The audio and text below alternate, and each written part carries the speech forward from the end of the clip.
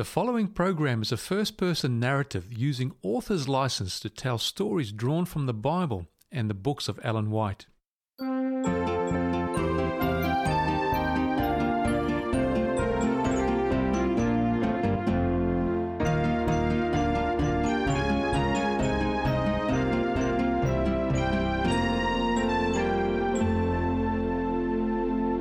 Welcome to Family Storytime with Carly Fraser. Join us as we step back in time to hear about the Lord's Supper. Welcome. My name is Lydia, for those I haven't had the pleasure of meeting yet, and it's so great to see you all. I love it when we come together like this. Now, is everybody comfortable? Have you had some refreshments? There's some food on the table at the back if you're hungry. We've got apricots, dates, bread, and I'm pretty sure there's some grape juice too, so feel free to help yourselves to it anytime. The silence was deafening. I remember John speaking of that night with tears in his eyes, as his voice was a strange mix of shame and sorrow. He said they had been arguing before they entered the upper room, so everyone was already on edge. Even Jesus wasn't his usual joyful self, and it appeared as though something was weighing heavily on his mind. When we asked John what they'd been arguing about, he said that they were reacting to a request that he and James had made. Apparently, they'd asked Jesus if they could sit in places of honour on either side of him when he received his throne. They believed that Jesus' kingdom would be an earthly one and were seeking the highest places of honour. How often do we do that? Do you do that? Maybe not as brazenly as the request of James and John, but how often do we seek the attention and appreciation of others for the glorification of ourselves? When you complete a task to the best of your ability, do you wish others would notice and applaud? How often do you compare yourself to those around you? Are you constantly running a comparison score? Their outfit is beautiful and they look better than me today. I'm down 3 points. Oh, this food I made is amazing. Up 3 points. They got promoted and I didn't. I'm down 5 points. And on it goes.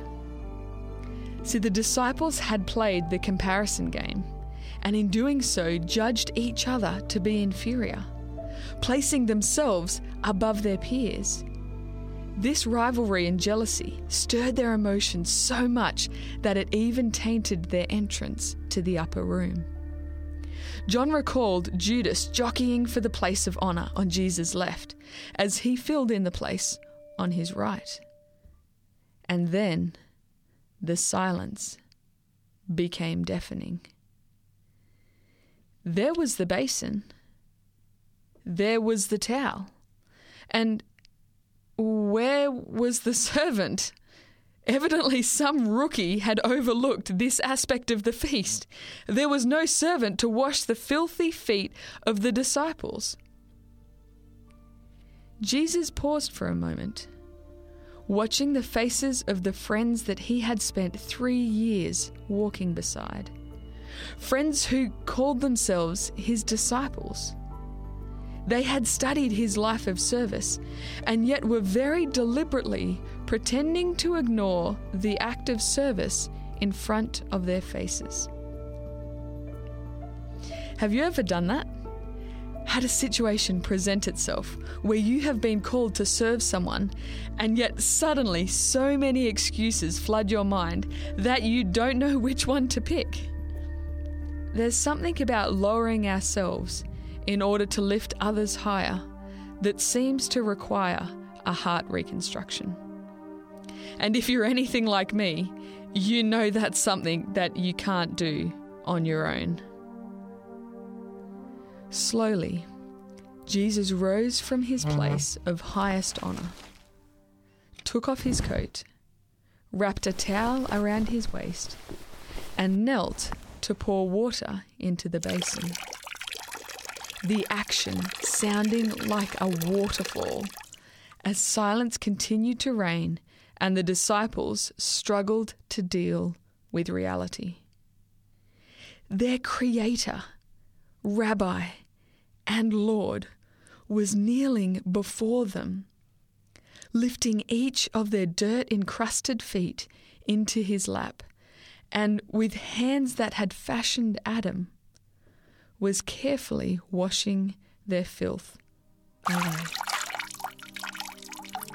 While Jesus' hands washed their feet, his actions washed their hearts. The disciples' attitudes of self-promotion and judgment towards each other were worn down and washed away in the overflow of his grace. While previously they had been unprepared to partake of communion with Jesus, now, humbled as they were ready to be united together in his love. Have you ever thought about how we don't wash things that are clean? Why would we? It's only when we acknowledge that something is dirty that the concept of cleaning even becomes relevant. But it's hard to admit the dirt, the mess that we carry around inside us, the mistakes we've made, the fear that keeps us up at night. But it's there. And I don't know about you, but I add to it every day. If I took out my heart to show you, I know what you'd see. You'd see stains of selfishness. You'd see pride and jealousy smeared all over it. And if you looked closely, you'd notice fear and distrust buried in the cracks, among many other things. You'd see a heart in dire need of cleansing and healing. And that's something that I can't do, no matter how hard I try. There is only one way to fix a heart in this condition, and that's to return it to its maker. How is your heart? What does a normal day look like in your life? Would you say that you live with an attitude of service? Do you think more about others than yourself? If not, when was the last time you returned your heart to your Maker and asked Him for a reconstruction, to wash it clean and to heal it? That's what I love about celebrating the Lord's Supper together. It's a chance to take a moment to serve one another and to pray for each other, to do some focused soul searching and ask God for forgiveness and healing. It's been said that the only greatness is the greatness of humility. Jesus demonstrated this when he stepped down from his throne in heaven to kneel at the feet of humanity. He then said, "Since I, your Lord and teacher, have washed your feet, you should wash each other's feet. I have given you an example to follow." We have the opportunity to serve one another today, remembering how Jesus loved and how he has called us to love each other. But the disciples, they just didn't get it. They didn't understand. 4,000 years of history had led up to this moment. For 4,000 years, God had been telling his story. The feasts, the sacrifices, and the ceremonies had all pointed forward to Jesus Christ as the perfect Lamb, slain for the salvation of the world. And yet, they didn't understand. So with calloused fingers that had opened the eyes of the blind, Jesus leant forward and picked up the bread. He gave thanks to the Father and broke it, sharing with all at the table. What would that scene have been like? Imagine the moment after Jesus said, "Take, eat. This is my body, given for you. Do this in remembrance of me." What could he possibly mean by that? And then, as he reached for the cup, he said, "This wine is the token of God's new covenant to save you, an agreement sealed with the blood I will pour out for you." And yet they didn't understand. How could they? I wonder if Jesus' words echoed in their heads when they saw him make no move to defend himself while his body was beaten to the ground by the soldiers. And as his blood ran from where the crown of thorns pierced his head and flowed from the stripes on his back, did they realize this blood was sealing the new covenant between God and his people? This was God's love pouring out for the salvation of the world. Did they understand that Jesus' sacrifice on the cross would bring an end to death itself? That the perfect lamb, the unleavened bread, and the unfermented wine all spoke of the Son of God, lifted high on a cross, in a demonstration of God's utterly selfless love for each and every one of us. Do we understand that there is nothing in all creation that can ever separate us from the love of God revealed in Christ Jesus our Lord? This completely destroys the comparison game. If we tried to play it, we would simultaneously win and lose because value is determined by the price of the purchaser. And Jesus paid for each one of us with his life. There is no comparison. What can compare to the blood of Jesus Christ? We are entirely forgiven and eternally free, free to serve one another in love, in a reflection of Jesus' love for us. Communion is a memorial of God's gift and a reminder of Jesus' promise to one day return and bring us home. And in the meantime, while we're waiting, we serve. We learn to look outside of ourselves to those beside us in order to help lift them up. And we do this by looking to the cross, by getting on our knees and laying our lives down, just as Jesus did for each one of us. Will you pray with me? Dear Father, thank you so much for your love. Thank you, Jesus, for coming and for dying so that each one of us can be saved, so that we can live that eternal life in relationship with you. We don't understand it. We can't even begin to understand it, Lord, but we are grateful and we love you.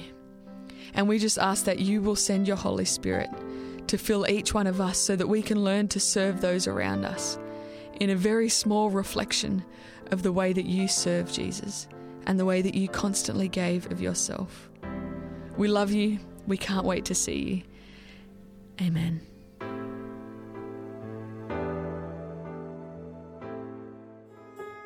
I love it when we get to spend time together, and it's so good to see you all in our house tonight. It's so much fun to be able to catch up and talk about how life has been and what your plans are. So don't leave. We're not finished yet. Hang out, grab some more food if you want, and yeah, let's just really spend some time getting to know each other.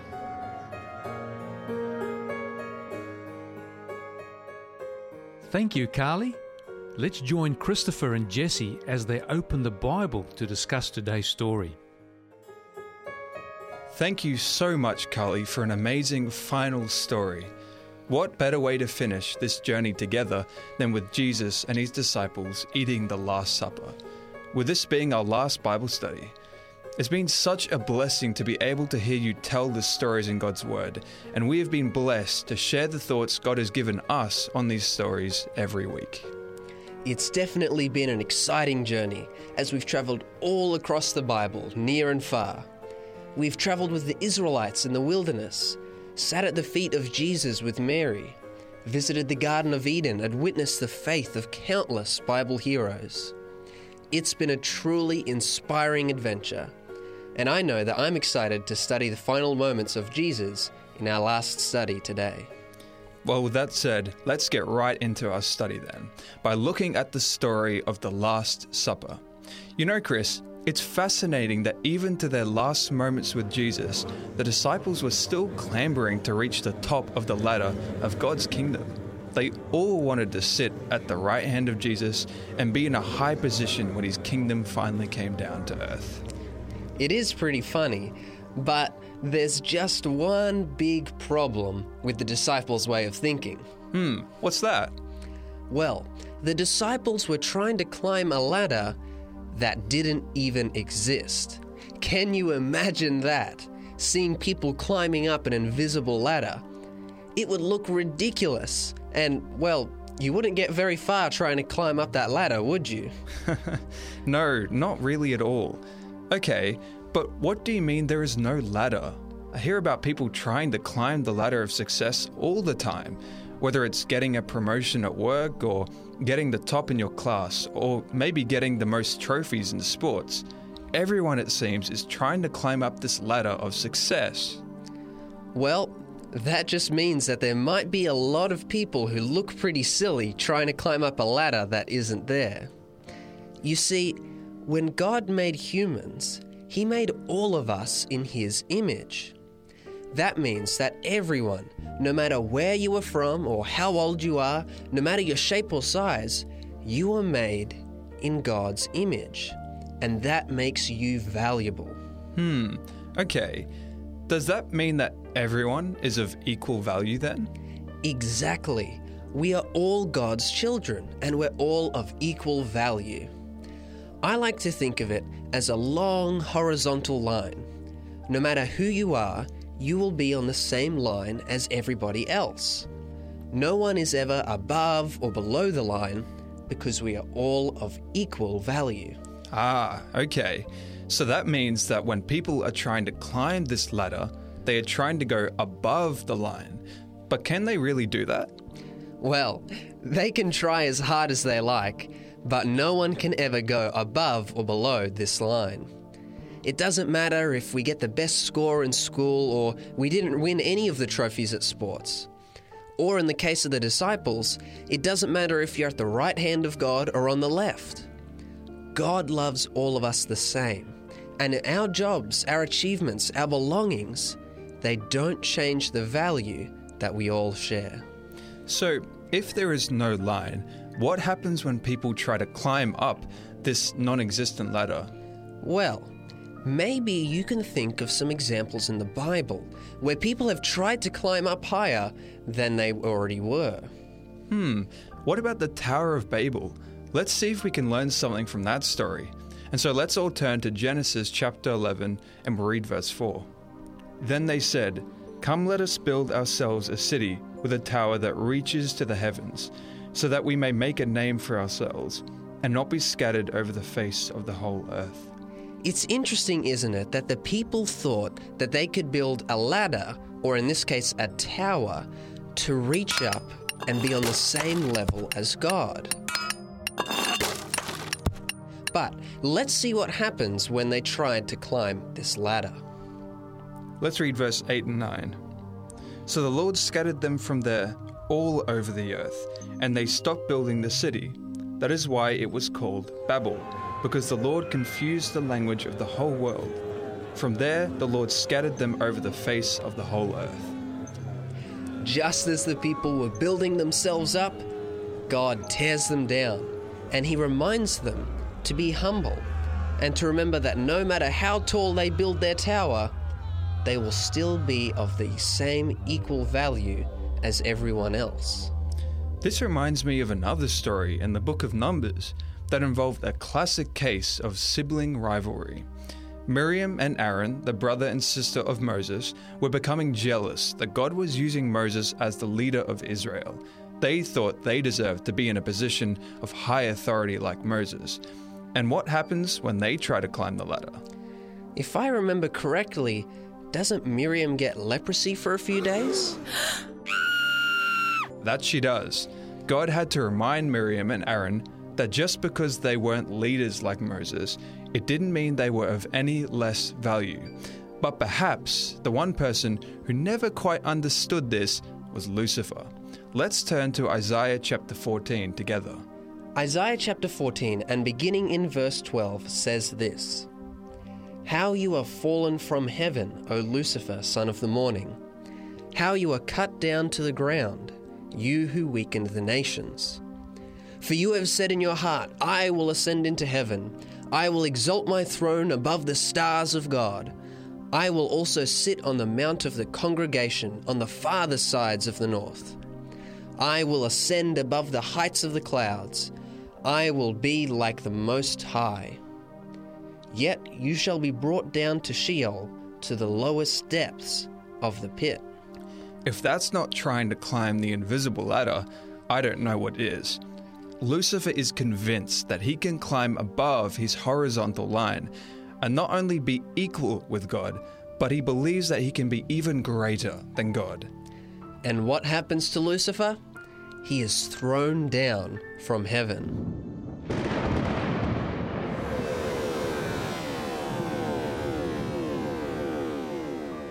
But Lucifer's problem wasn't just trying to climb the ladder. His attitude was also wrong. He believed that the path to greatness was by being above other people, rising above the stars of God. Just like the disciples wanted to be rulers in Jesus' kingdom, like the people wanted to build a tower to heaven at Babel, and like Miriam and Aaron who wanted to be leaders of Israel like Moses. They all thought that being above others would give them more value. But we learned from Jesus at the Last Supper that this kind of thinking could not be further from the truth. Lucifer wanted to be the king of the universe, to be above God himself. But Jesus became a human to save humanity. Imagine the God of the universe lowering himself to be a human. It's the exact opposite of Lucifer's type of thinking. And not only does Jesus come down onto our horizontal line, but he actually considered other people of more value than himself. And he was the king of the universe. Listen to what Paul says in Philippians chapter 2, verses 3 and then 6 to 8.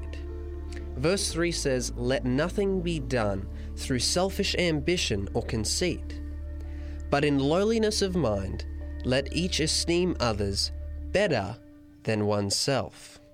And verse 6 says, "Jesus, who being in the form of God, did not consider it robbery to be equal with God, but he made himself of no reputation, taking the form of a servant and coming in the likeness of humans.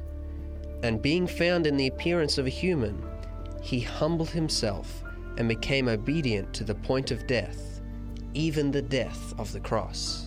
Wow, that's amazing. He valued our salvation more than his own divinity. It certainly is a crazy idea to put yourself below others, but it's the very same idea that Jesus calls all of us to do. At the Last Supper, we see Jesus provide a model for how we should live. Jesus shows us that instead of looking for the highest spot, the place of the most authority, we should look for the lowest so that we can serve others. Listen to what Jesus says to his disciples in Matthew chapter 20 and verse 26. Jesus says, "Yet it shall not be so among you. But whoever desires to become great among you, let him be your servant." Isn't it interesting that when people try to put themselves above others, God always brings them down and humbles them. But when people willingly humble themselves and put themselves below others, God rewards them for their humility. Do you remember what Jesus said to his disciples? That if they wanted to enter the kingdom of heaven, then they would have to become like little children. Now, Jesus isn't saying we have to crawl around or cry all day. What Jesus means is that we have to have the humble attitude of children and consider ourselves below others in order to serve them and please God. And so we all discover that if we are to live like Jesus would live, we have to recognize that no matter what we do or who we are, God loves us, and we are all of equal value with each other.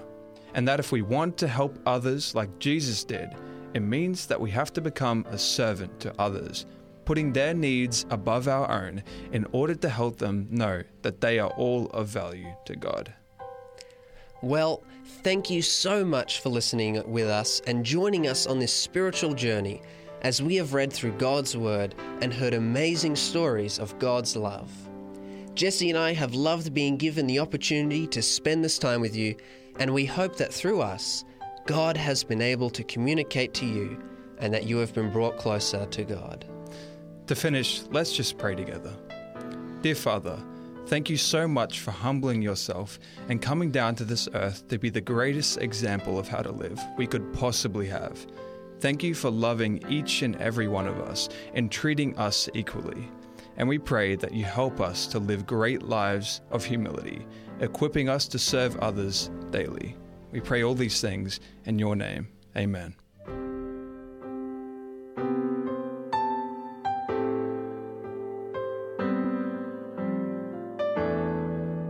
You have been listening to Family Storytime, a production of 3ABN Australia Radio.